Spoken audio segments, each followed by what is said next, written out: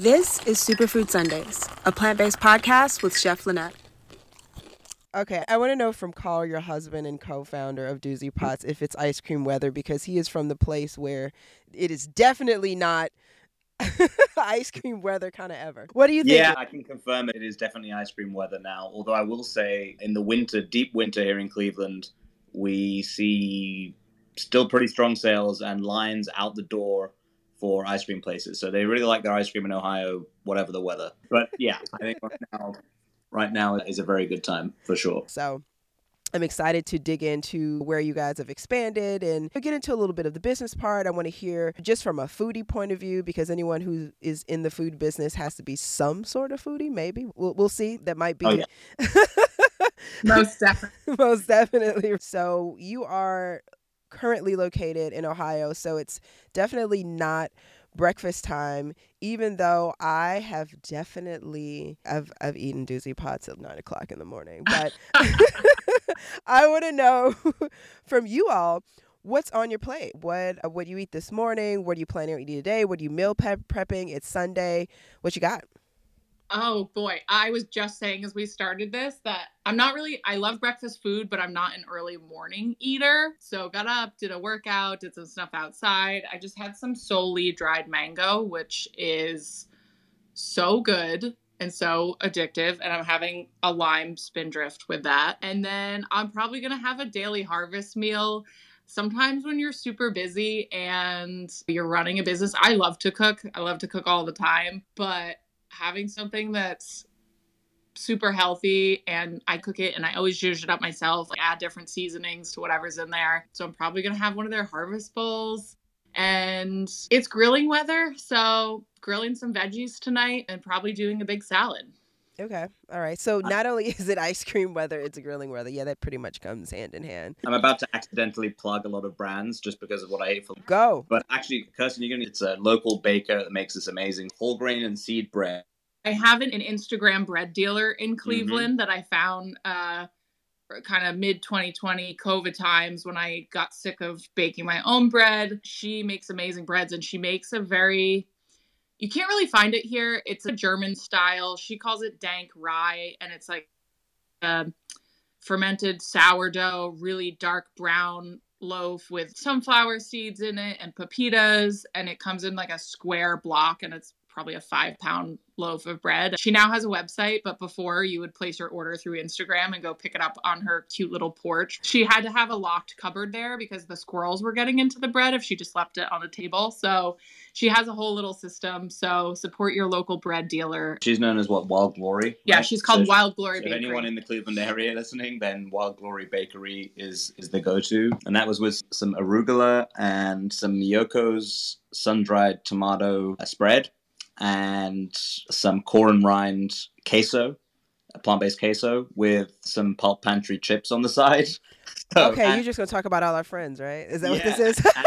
and some Haven's Kitchen chimichurri on top. So that was what I constructed for myself for lunch. I'll be honest and say I usually eat whatever Kirsten's making, but as she said today, she didn't really eat much. So I went ahead and made something random, and it was really delicious. I do 99% of the cooking. And I think I've been cooking since I was probably 4 years old, whether it was like peeling carrots or hand whipping whipped cream. So I'm just a lot faster, and it comes very naturally to me, whereas very good at following recipes, but it's like a full day thing. So if you're hungry, all my prep done.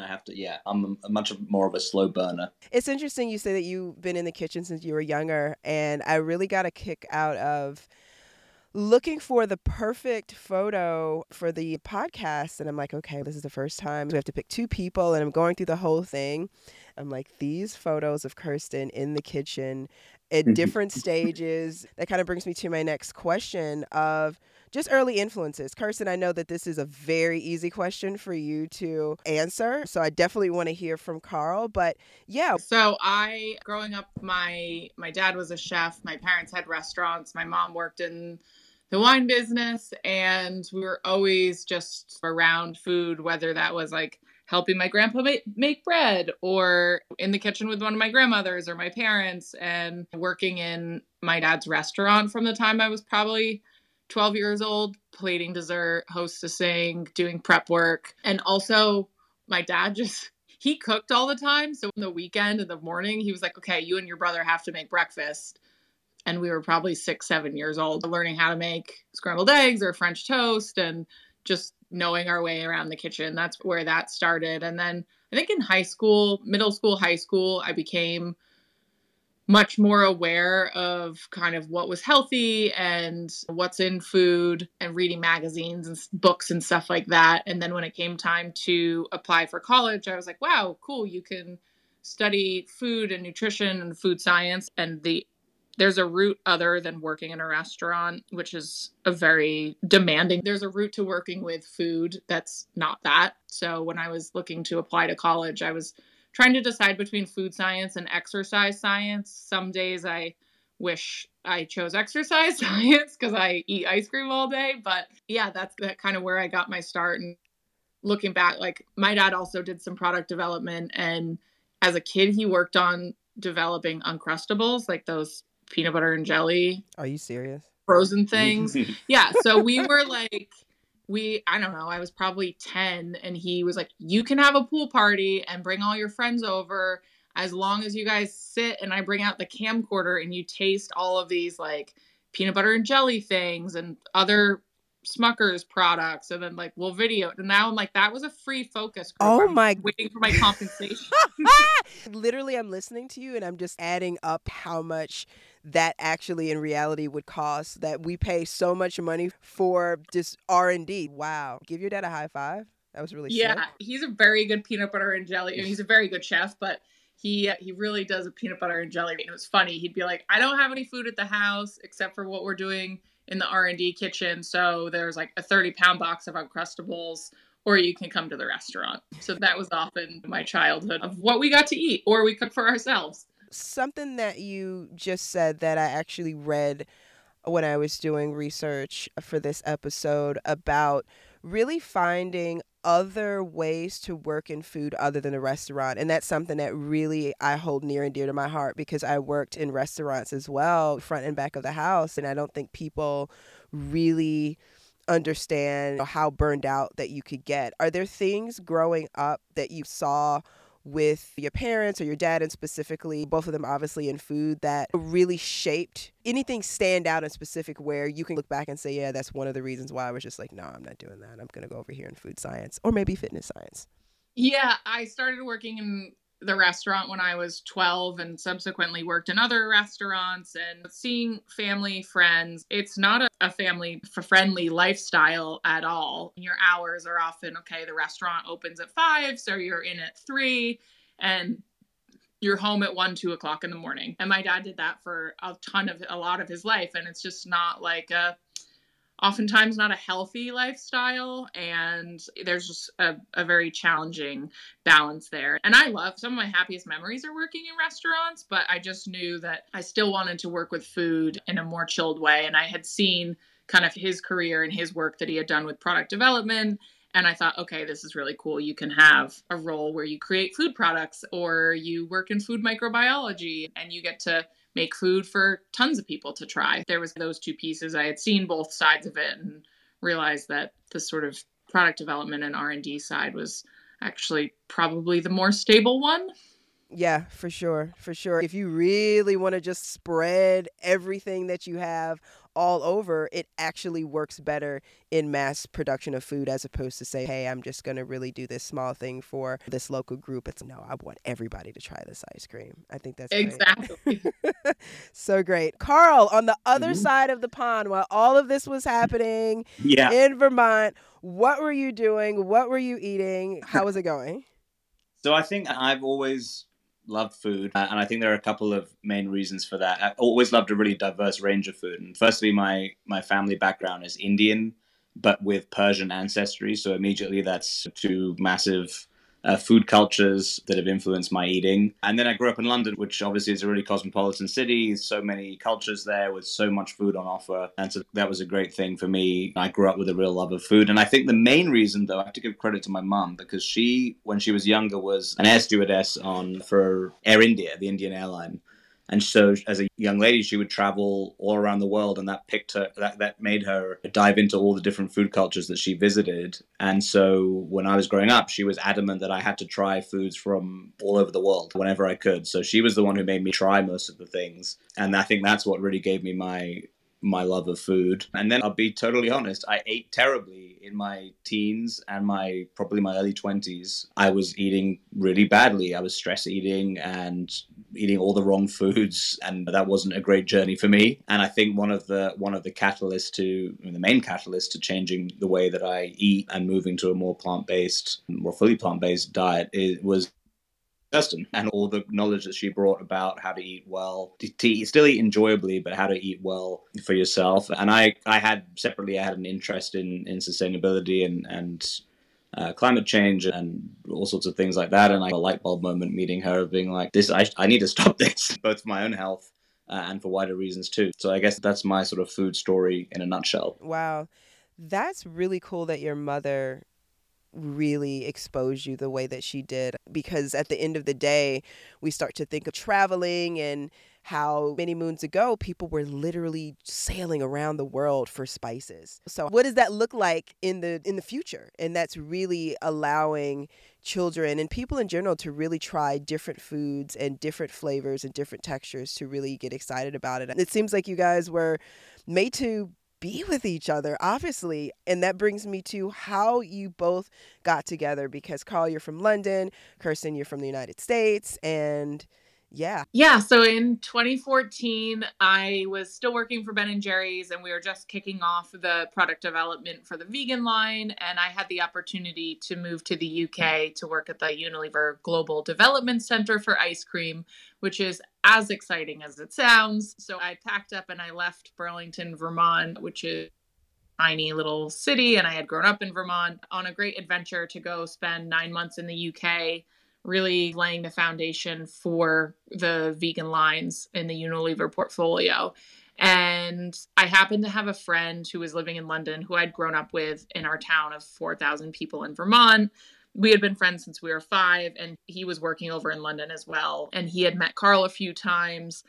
Carl went to university in the US, and they connected. And then my friend said, hey, come meet my friends and go out together. And the rest, as they say, is history. So we met through a mutual friend in London, which was great. Carl at that point was a lawyer, so we had a very different background than I did, but we really bonded over.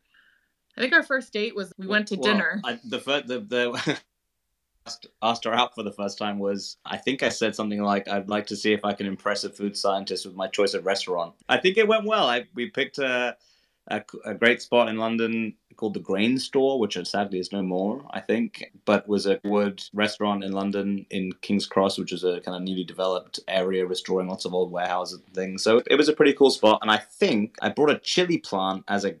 Yeah, instead of flowers, he brought me like a mini chili plant to grow in my apartment. Are you serious? You know what, Carl? What he didn't know is that I'm better now, but I was quite spice over. My background is German, English, Welsh, Irish, so I have a pretty tame palate when it comes to spice. But through both Carl's mom and his dad and himself, I've been spice trained and really opened my palate to a whole new world of spice combos.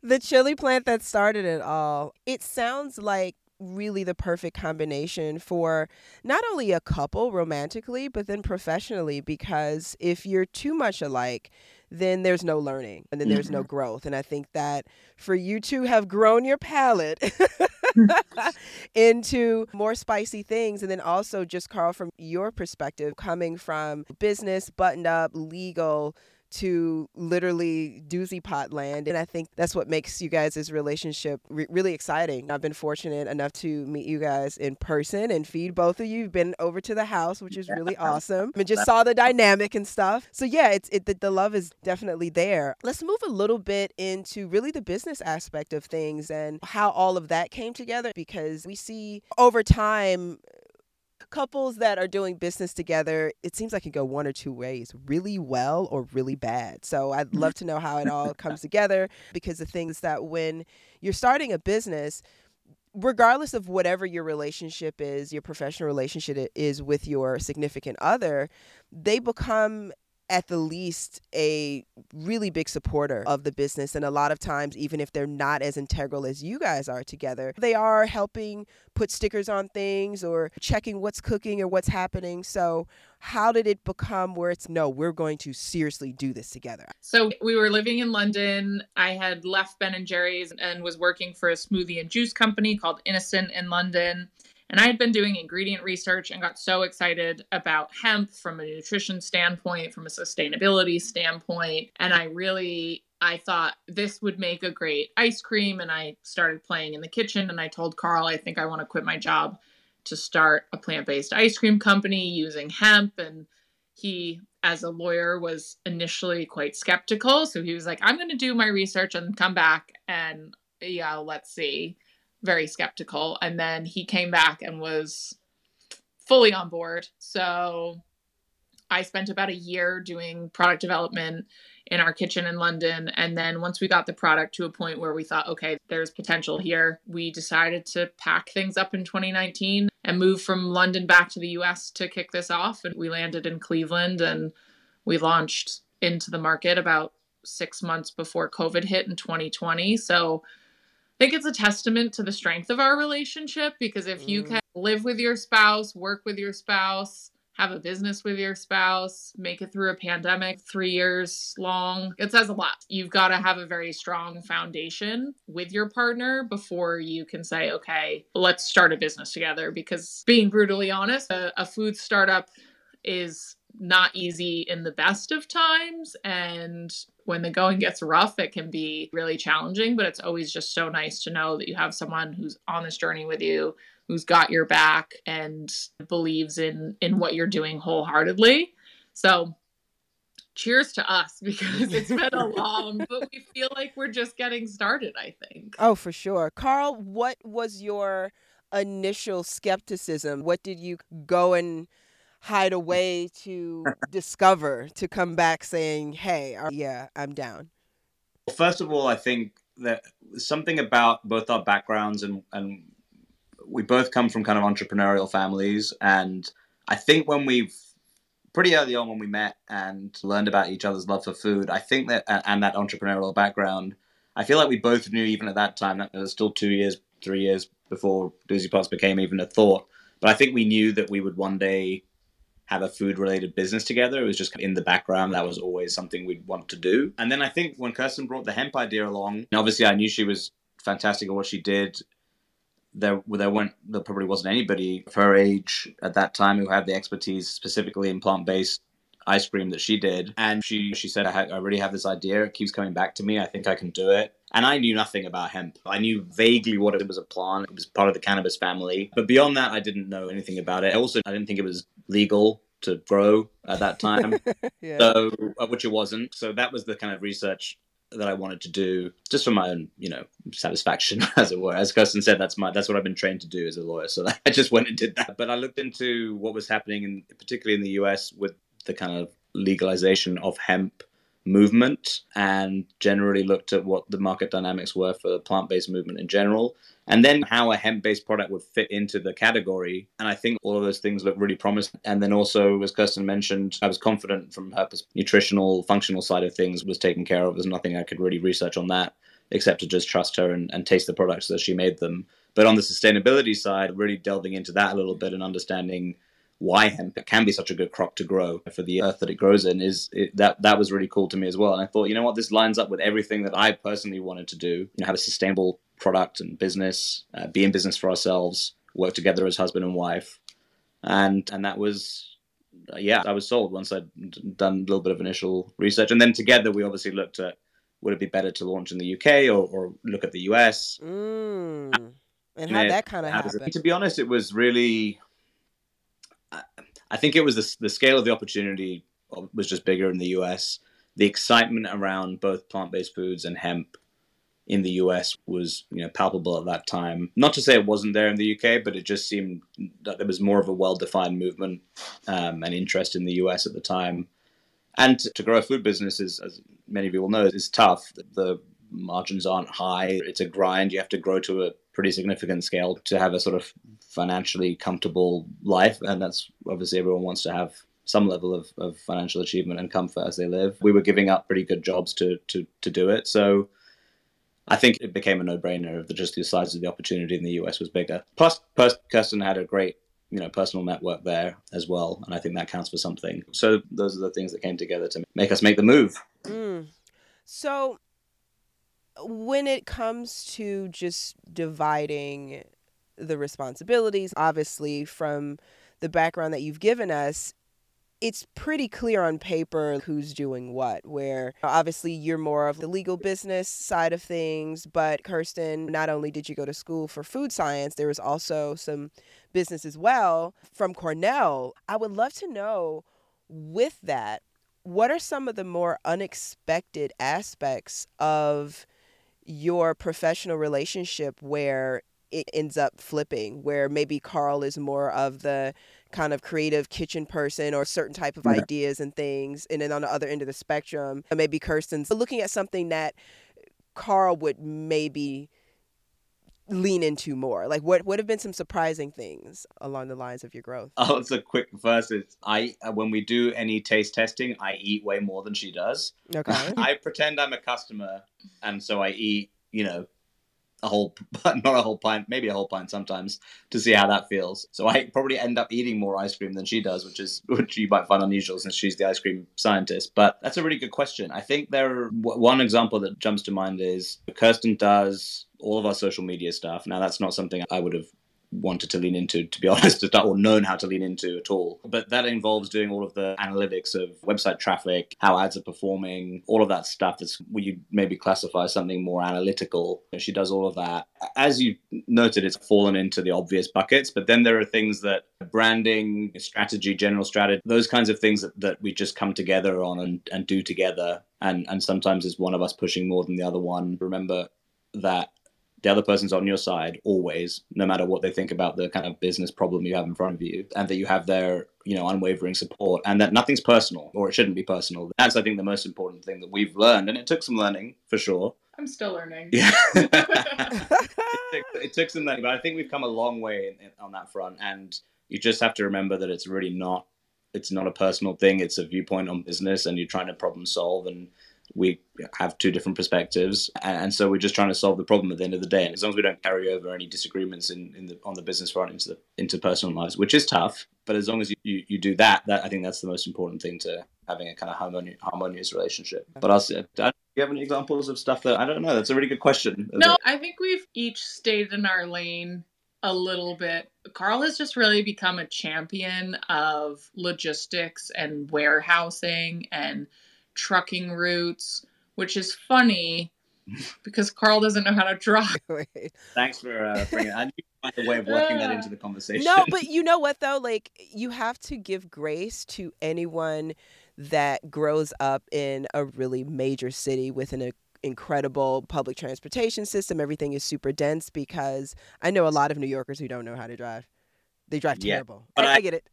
The issue with that is I don't live in London anymore, so I think I need to fix that problem. Now you have to learn how to drive, not only in general, but now you have to learn how to drive on the opposite way. Yeah. So I'm just going to skip a few steps ahead and get a CDL license and drive a frozen truck of ice cream around the country. That's probably the best thing. Yeah, definitely. I had been keeping up with just the little tour that you guys have been doing in the past few months, just going from shop to shop and really being hands-on with the product. And I think that's something that people getting into the food business don't realize that it doesn't end once you've sent everything to the manufacturer, to the co-packer. You really have to get out there in the streets and make sure that your product is out there, it's in the right place. I know earlier you mentioned some other food brands and other mutual friends of ours, and I find myself sometimes in Erewhon with Pulp Pantry, shout out to Caitlin, if I see something that's not right, like I'll move it around. Mm-hmm. Oh, yeah, we've built it with friends in the space, obviously, and absolutely, you have that, oh my gosh, that's not looking great on shelf, let's do something about it, let's re-merchandise it, or talk to a manager, or just buy a bunch of the product just to support them. So yeah, that's there's definitely a little team that does. And we're really lucky, we get messages from other founders. Shout out particular to Tal of Fun Sesame's Tahini. She's always, whenever she's in a store, she's always sending us pictures of what our product looks like. If there's some ice build up in the freezer, she's texting us, and that's really nice, because you need that. You need all the support you can get, as you said, to try and make sure everything's looking good all around the country, and all the stores that you're in is hard. So that is really nice, and we're grateful for that. And there's a saying that it's actually pretty easy to get on the shelf with a retailer. It's very hard to get off the shelf repeatedly customers' baskets. We've been in the store for 6 months, and someone would shop the category has not noticed us. That really shows there's a lot of work to do in terms of building awareness, and you've got to work with your retailer partners, your grocery store partners, to set the right promotions to attract that new customer who probably hasn't picked up your product yet. Especially during the pandemic, we definitely saw people would go in, want to spend as little time in a grocery store as possible, get what they knew, and come out. So there was not a lot of exploration happening, and really us pounding the ground and touring around all our stores is really to just try and get our product in front of customers. And then the quality of the product, hopefully at that point, can do the job for us and get in terms of getting them back. When it comes to just development for the product in general, how has that changed? Yeah, we launched into Sprouts last summer, and we hand packing all of our pints with my dad, Carl, and myself.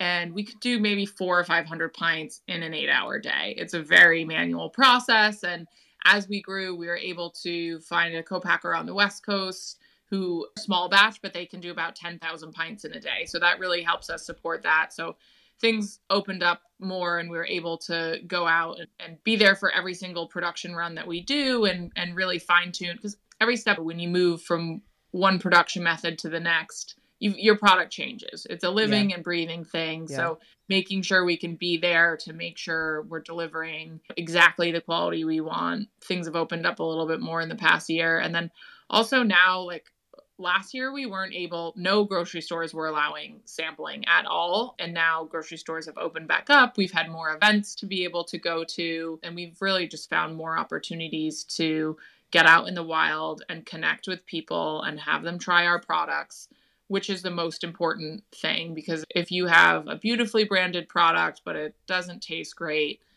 that's only going to get you so far. And being able to talk to people and have them taste it in front of you is also really great feedback to help us improve the brand, improve packaging, make small tweaks to our product just to make sure if someone leaves a comment over and over again, we say, okay, let's take that to heart. And how can we have that help us drive future development and sort of renovation of our product?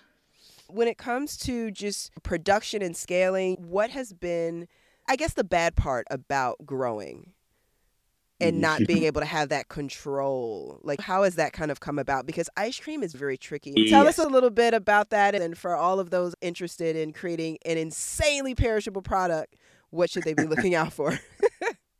So ice cream is really a magical food product because it's a product that's in 3 phases. It's solid ice, it's liquid, the sort of matrix that doesn't get frozen, that keeps it soft and scoopable, and gas, the air that's whipped into it. So there's not a lot of foods we eat that have that kind of sort of chemistry profile. It's very finicky. If it melts we all know if you leave the ice cream on the counter for too long and then you eat a little bit and it gets really melty and you put it back in the freezer, when you have it again, it's never as good as it was that first time. Isn't.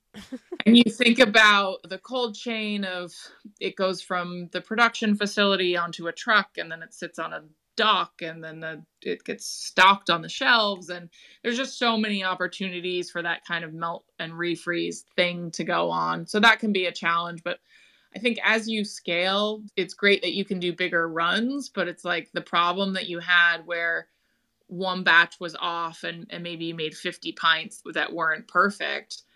If one batch is off, you might have now 5,000 pints that aren't perfect. And we've run into that. Not great. As we were trying to scale, we could probably actually have a whole other podcast on I know. the 6 to 12 months that we took scaling. But one of the most important things with ice cream for great quality ice cream, and this is why it's really hard to make it at home, is that you want to freeze your pints as fast as possible. And an at-home freezer doesn't get cold enough to do that.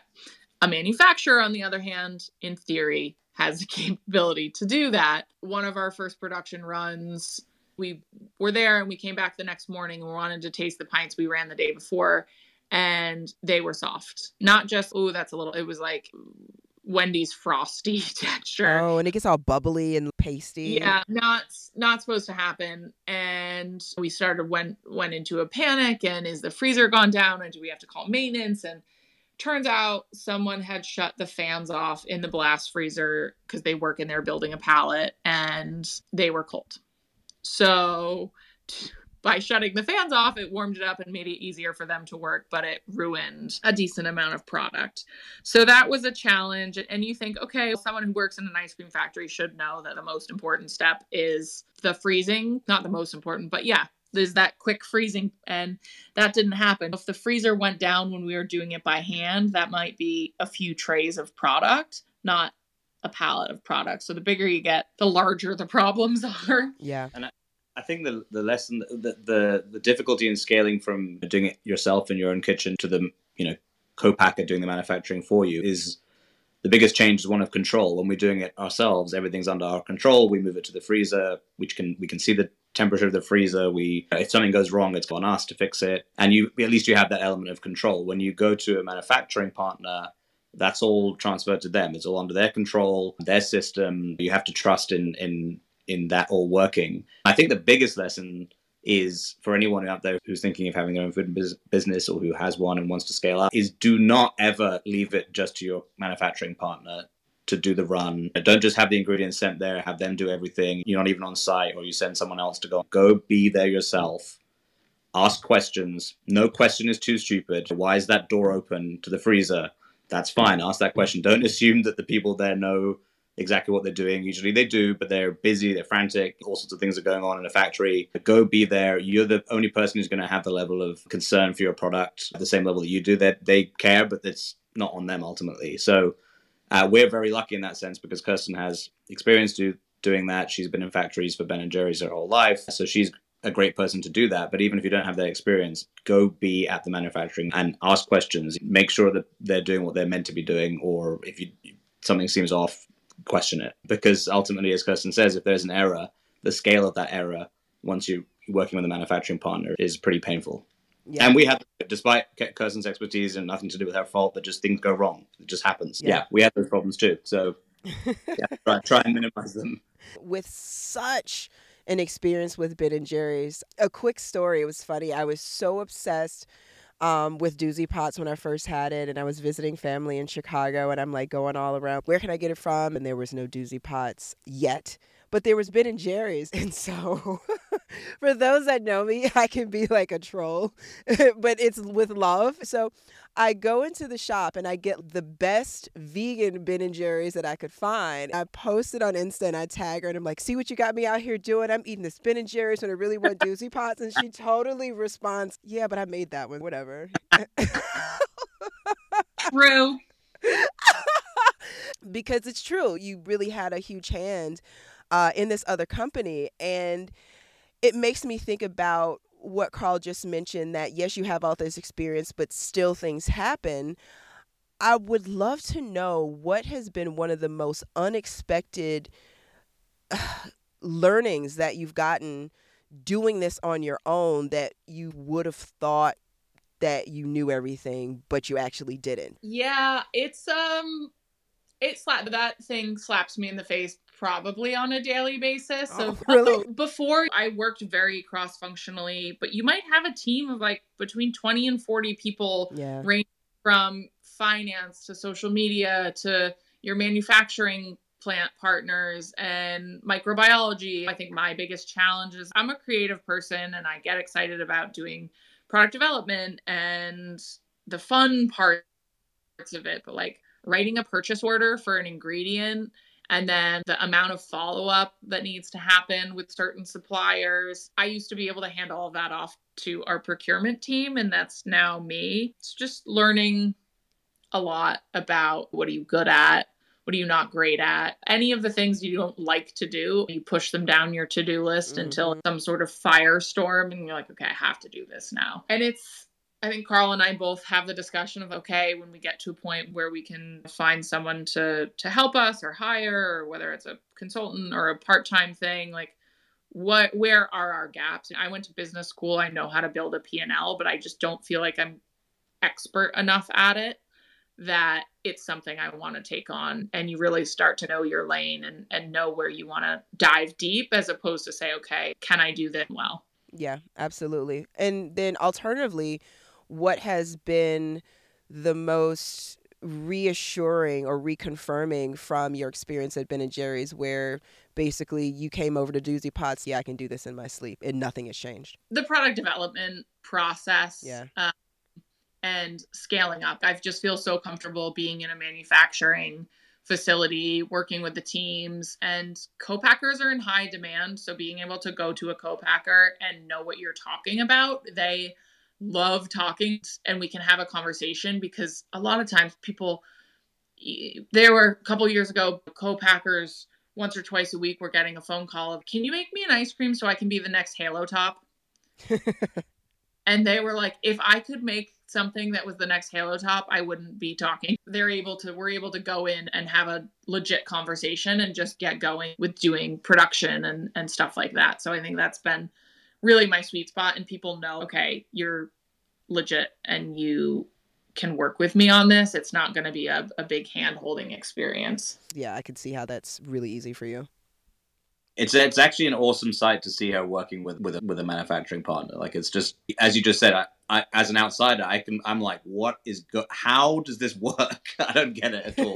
Thankfully, it's been much because of Kirsten's experience, but I do wonder sometimes how other brands get over that hump when they don't have that level of expertise in the founding team. But obviously it's doable, but it's definitely, it can be a difficult process to navigate. Yeah, absolutely. So why hemp? So I initially was reading scientific journal articles about sort of hemp hearts and the nutrition benefits of hemp, and it's got pretty much complete amino acid profile. It's got good fiber. It has an optimal omega-6 to omega-3 ratio. And I thought every single plant-based ice cream out there, even if it's an almond milk or a cashew milk, everyone's using coconut oil, really high in saturated fat, very narrow melt point. And so I thought, everyone's using either coconut oil or coconut milk. Why don't we use other plants? There are other fats out there that can get this job done. And hemp hearts are really creamy. They've got good protein in them. And I just got really excited about the nutrition opportunity and how that might help create a great textured ice cream. And alongside the sustainability angle of hemp as a plant and hemp as a crop, my main goal is to say, hey, let's create delicious products to really pull hemp out of that dusty old health food store back corner that just has hemp milk and showcase it as a plant that people get excited about because it can be delicious. And shout out to some of the other brands out there, Catalyst Creamery in Florida and Grounded Foods out in LA, who are doing hemp cheeses. And there's some really fun brands popping up in the last 2 years that use hemp, and that's exciting to see people alongside us. I remember I started working with pea protein in ice cream in 2013 and 2014, and pea protein wasn't in much. And now pea protein is like the darling of all plant-based foods. Pea protein's not the only plant-based protein. There's a bunch of other proteins to use, and Coconut's not the only fat. Coconut's not the only fat. Yeah. Like, let's look at, okay, we're eating plant-based, but some people are eating a ton of coconut oil. Say you eat like plant-based cream cheese for breakfast, and then you have a plant-based sandwich with cheese on it, and then you have ice cream, and then you have a coconut milk latte. Like that all has coconut oil or coconut cream in it. And coconut's a great plant, but I think eating too much of one thing isn't great for us from a health perspective and from a planetary perspective. So our aim is to say, hey, let's champion this crop, make it taste great, and teach people about new plants to be eating. Yeah. And then I think from the sort of, market positioning lens, people eat plant generally for one of three reasons or a combination of all three. Animal welfare, to eat more healthily for themselves, and to eat better for the planet and for the climate. And I think what's cool about using hemp is it allows you to formulate products that appeal to those last two, that appeal to be something, a healthy product, and that appeal to eating better for the planet. And I think so using hemp helps to create products that really meet the needs of that plant-based consumer. And that's what's really cool about it, I think. And in our case, as Kirsten's mentioned, it's the lack of coconut in there, which means no saturated fat pretty much in our product versus what else is out there. And then hemp being one of the most sustainable crops that you can grow, especially in organic systems, and we use organic hemp. So I think we're really meeting the needs of people who are eating plant-based. And I think that's because of the hemp in the formula. And it makes for a delicious product, which is still the most important thing when you're eating something. So once we looked at it from that perspective, it was like, yeah, this is really a worthwhile product to have in the marketplace. Yeah, absolutely. And of course, the name Doozy Pots. Like, I know where it comes from, but.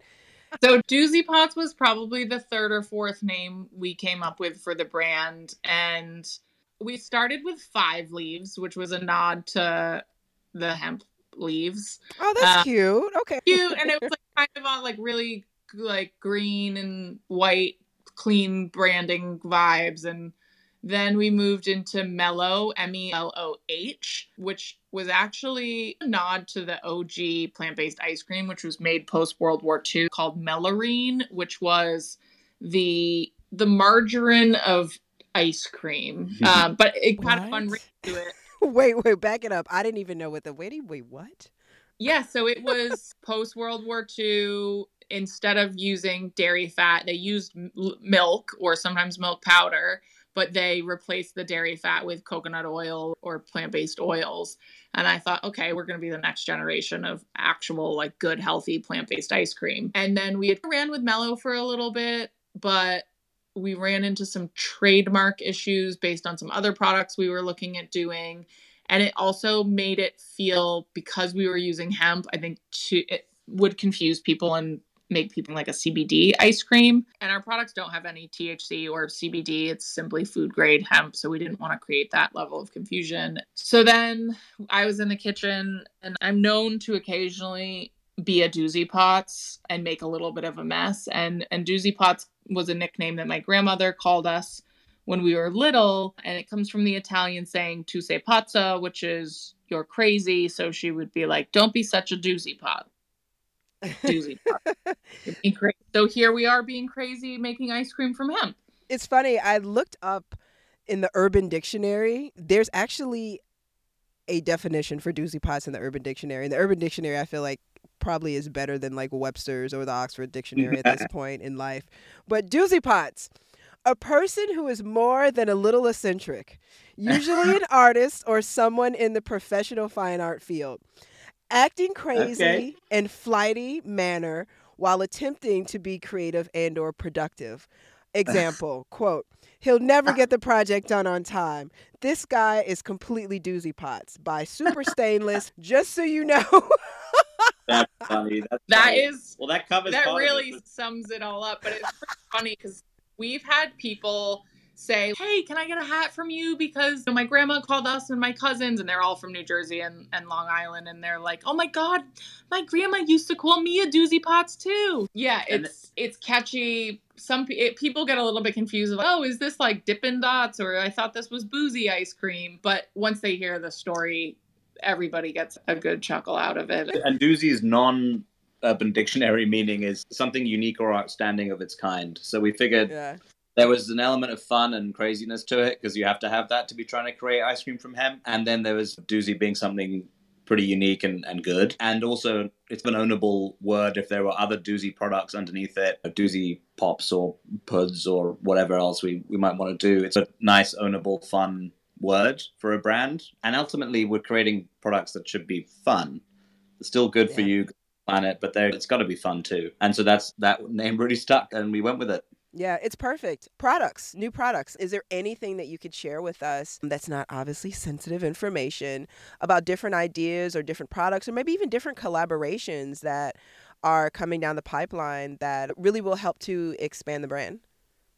Now we are very focused on increasing brand awareness and increasing velocity in the stores that we're in. So right now, same 4 flavors. Because it's summer, we do tons of events, and that's where I really get to let my creativity shine. So just did an event yesterday. We have a pink lemon berry flavor, which is our summer event flavor, fruit gelato with a raspberry swirl, and it sells out every time, and it's so good. And also did a golden vanilla chai with a chai masala blend from a woman we know who works out of the same commercial kitchen here called Pure Spices. And so we collabed with her. So when we do events, we do lots of local stuff, and we're working on some organic certification for this year. And Nice.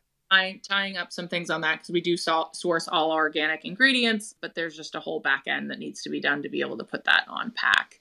Yeah. And can't talk about some of the other projects I'm working on, but our goal is to make plant-based treats that are better for you and better for the planet. And I have some really fun things up my sleeve that I wish if I had a little more time and a lot more money that I could just bring out to the world very quickly, but we'll get there.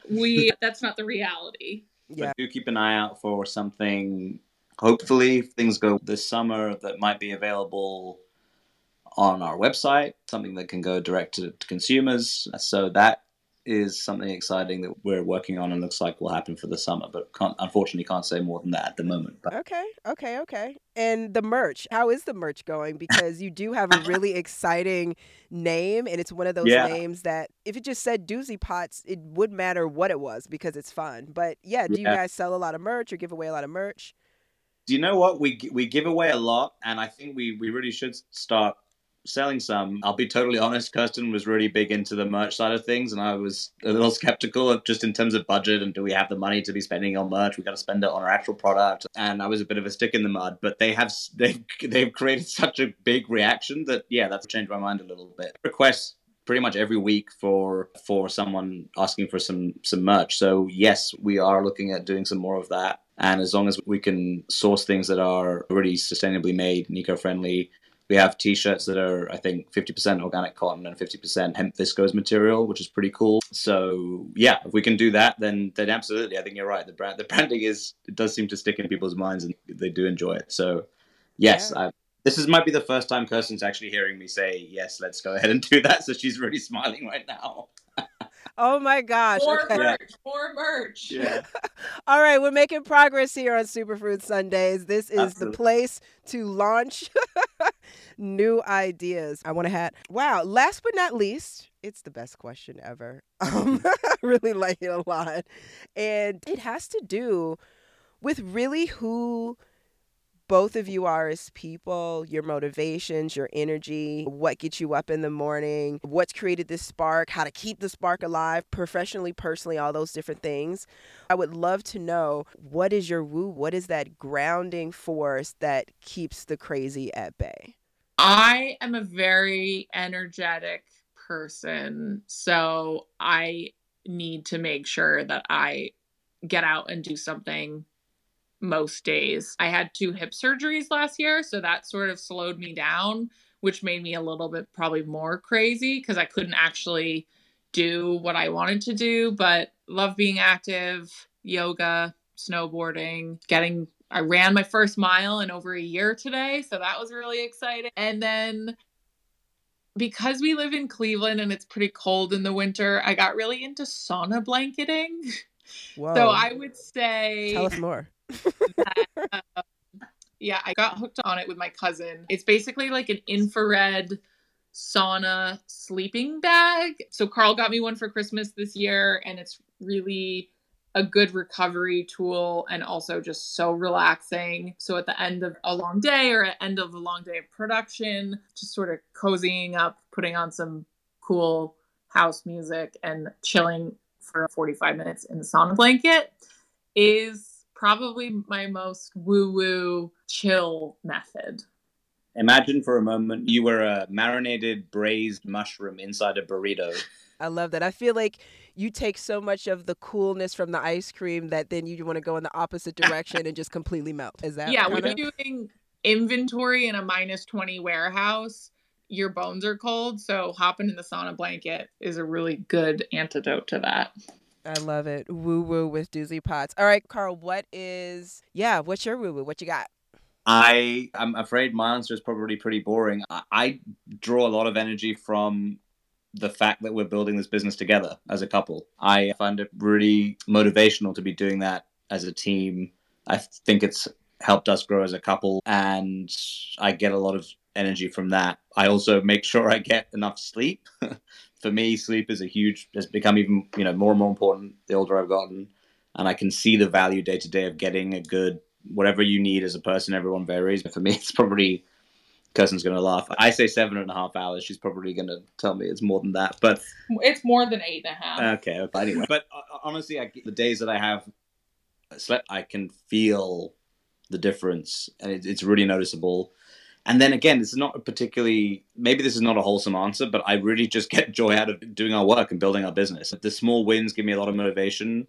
The challenges feel like something to overcome and also motivational in a different way. And I have an ability to stay focused on something probably for too long, but that's the way I kind of work. And as you're probably hearing, we have slightly different working styles, and that's actually great because it makes us do things differently sometimes than we would otherwise do them, and I think that leads to growth. So yeah, not a particularly interesting woo-woo answer, but that's how I get through things. His ability to focus is unrivaled. I have that sometimes, but at the end of the day, I need to get up and go do something and expend some energy in order to get back to it and focus. But Carl could go to his desk and be in deep focus for hours. And I would love to be able to do that at some point, but that is not how my brain works. And I listen to a lot of electronic music. That's my go-to as well. So EDM, love, and just the ultimate goal is your woo-woo. Yeah, I think so. I love it. Kirsten, any thoughts? What do you think? Yeah, I feel like he really outshined me on that. My woo. Hey, everyone's different. You got to do what works for you. I would say we call Carl chief voice of reason. He's pretty unflappable, which is great to have on your team, especially as a Doozy Pots. There's really only room for one Doozy Pots here on this team, or it would be probably a nightmare. So Carl himself is a very grounding, chill presence. And if ever I'm like really about to fly into tornado mode, he's always, stop, think about this, which in the moment can be annoying because you're like, no, just let me do go the crazy. accent though. Yeah, that helps. Absolutely, that helps. Yeah. Oh my God. Wow, you're each other's woo-woo in a way. Oh, I knew this was going to happen. The very first couples pod, you guys have broken the seal and come to find out the woo-woo is within both of you together. Kirsten, Carl, this has been great. Learn more at superfruitschool.org.